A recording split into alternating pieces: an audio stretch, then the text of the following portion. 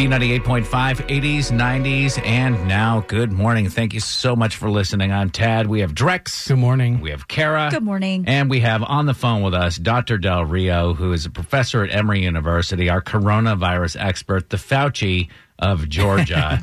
Dr. Del Rio, how are you? Doing quite well. Tired yet? Early in the morning. I just saw your face on Channel 2, and you're wearing this nice custom suit. It fits you like a glove. So I'm curious what you're wearing right now. Still my workout clothes. He's wearing the suit. He sleeps in the suit. Lululemon, but it's the male. Exactly. Creepy dress. Drex, please. I just wanted to ask you right off the out of the gate, Drex, you posted this World Health Organization. There's been some confusion about whether or not you can get coronavirus after you've had it, right? Is that? Yeah, so they said they're going to do the antibody testing, and that's to show if you had already had it. Maybe some people think they had it in January or February, and then potentially you're immune to it, but the World Health Organization says, whoa, maybe you're not. Can you clear that up? Well, I think that the problem is there are many tests out there. I mean, I think people will become immune. The question is, what tests are you using to measure the presence of immunity? And I think that's the issue. The issue is not that whether you're going to become immune or not. The issue is what test are you using to determine immunity? And that may be the problem because you may be using the wrong test, right? And that's, I think, what the World Health Organization is saying. Be careful of people offering tests out there that may not be the test you need. So I guess it kind of along those lines then, you talk about if you're already getting it, you have immunity. And I think that's what Sweden was trying to do. They're trying to do this herd immunity. They didn't really, they enacted some social distancing laws, but they didn't shut anything down. And they're saying that they had some success. Was that a smart strategy? Some places are trying that strategy. I don't know if it's a smart strategy. We'll know later. But even if we have the idea that we're going to have herd immunity, at least on this first round, I think it's going to be really hard for this virus. I mean, roughly, I would tell you, in the U.S., there are about, 325 million people? Mm-hmm. To get herd immunity, you need to have about 220 million people infected. So we think in the U.S. right now, we just passed 1 million. Let's assume that there are 10 times the number of people infected than what we're measuring. So there's 10 million people infected in the U.S. 10 million is still way, way far from 220 million, right? So I think the idea of herd immunity will require so many people to get infected. And my concern is, while you're trying to get so many people, while so many people are getting infected, there's going to be many people that are going to die. Mm-hmm. So just to clarify, herd immunity, for anybody that doesn't understand the whole idea, is that this number, a great number of people would have to have already gone through, had coronavirus, and now they've got the antibodies in their system. What was the amount of time, for example? Because my wife was talking about that. She was like, well, the herd immunity, in the vaccines and all this stuff. And I was like, Jessica, this would be like if we were at the beginning of polio. We have herd immunity now for polio for the most part. You see a case pop up here and there in some countries. How long does it take? Well, but I think you put a good example in polio. Initially, in a lot of diseases, herd immunity is a combination of passive immunization, i.e. people that get the disease, like we're talking with this disease, and active immunization, the use of vaccines. In polio, we may actually be, as people drop their vaccination rates, we may actually be losing herd immunity simply because since there's no longer natural infection, we may be losing herd immunity. So I think one of the concerns that I have is people forget that herd immunity is something that you can easily lose. So I think it's a little different because it's a new disease. We don't have a vaccine and nobody's immune to it. I think that will change as more people get infected. And it will definitely change when you get a vaccine. And that's why you don't need a vaccine with 100% efficacy, right? Right. Because if you have a vaccine with 40% efficacy, that may be sufficient to get you where you need to be. I wanted to ask about just the kind of where we're at right now.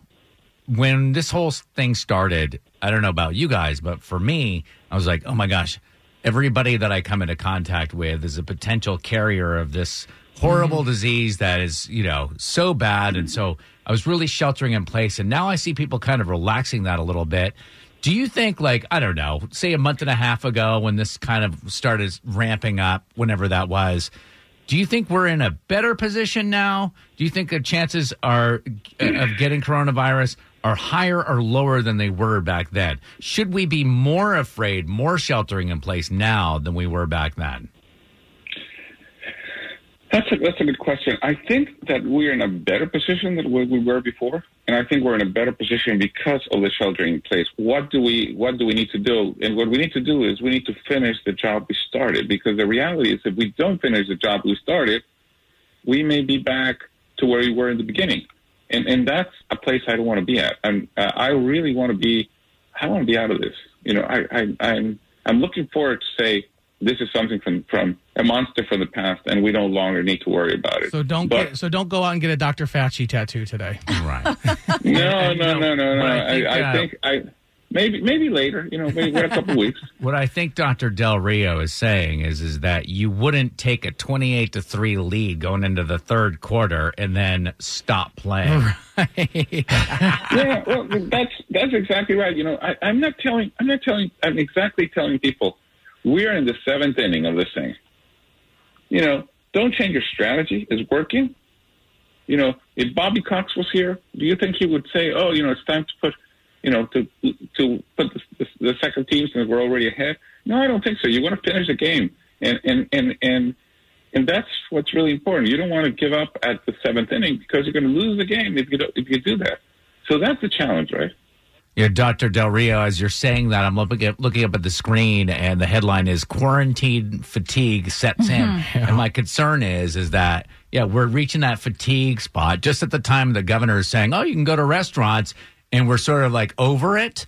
And I read this when this was first starting. I read an article, and it was like, we're going to get tired of this. Just at that time, we're going to think, oh, we're out of the woods. And it's going to create this like horrible mess. And I just wanted to make sure we get the word out again and again. Like, this is not over. We need to hunker down and be stronger than ever. Stronger together, Atlanta.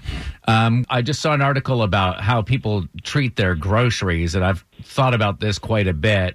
There's a scientist says that they treat their hands as potentially contaminated when handling groceries and unpacking them, and make sure that they wash their hands fully when they're done with that process, but says that we don't need to like wipe the outside of our groceries down. What I would say is if your hands are touching a box, as you're unloading, like say I bought a can of seltzer water, as I'm unloading that can of seltzer water with dirty hands, isn't the virus rubbing off onto the individual cans as I'm loading them into the fridge? And doesn't that create that kind of a snowball effect? You know, I don't worry that much. I think that what you need to do is wash your hands. I think we are overblowing, you know, the concern about groceries, et cetera. I would just say, you know, I take my groceries. I'm careful. I, you know, make sure that if I touch them, I put them in the refrigerator, I put them in the pantry, but I don't then touch my face, right? That, I think, is a challenge.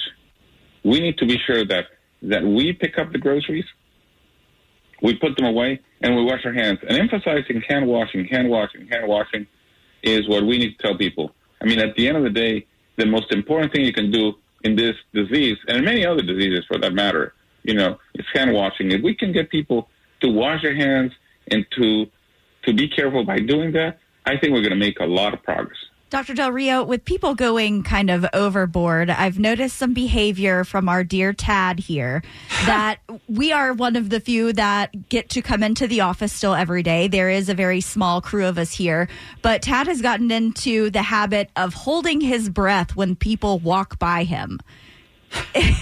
Can we just it's all because agree they smell that he's taking things a little too far? Well, you know, I think we're all doing strange things that we didn't do in the past, but I think it's you know, it's unnecessary to do it. But I can see people saying, you know, I'm going to be walking by other person, I better hold my breath. Again, you know, many places, and that's the reason why we are recommending people wear a mask when they go in public. Or, for example, I'm in our healthcare systems, we have recommended that people wear masks regardless of where they are, whether they're seeing patients or not, just because we think that, exactly, you could be in an elevator with somebody, the person may be infected.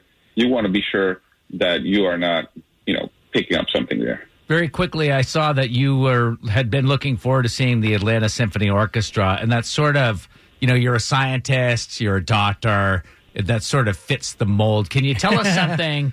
Like, do you watch Tiger King? Something that makes you that we would be surprised by? Honey Boo Boo, something? No. Big Bang Theory, I like that. Well, but it's a science it's a science show. All right, we'll follow up with this on Thursday when we talk. Thank you, Dr. Del Rio. Appreciate it. Take care. Have a good day. You too. Bye-bye.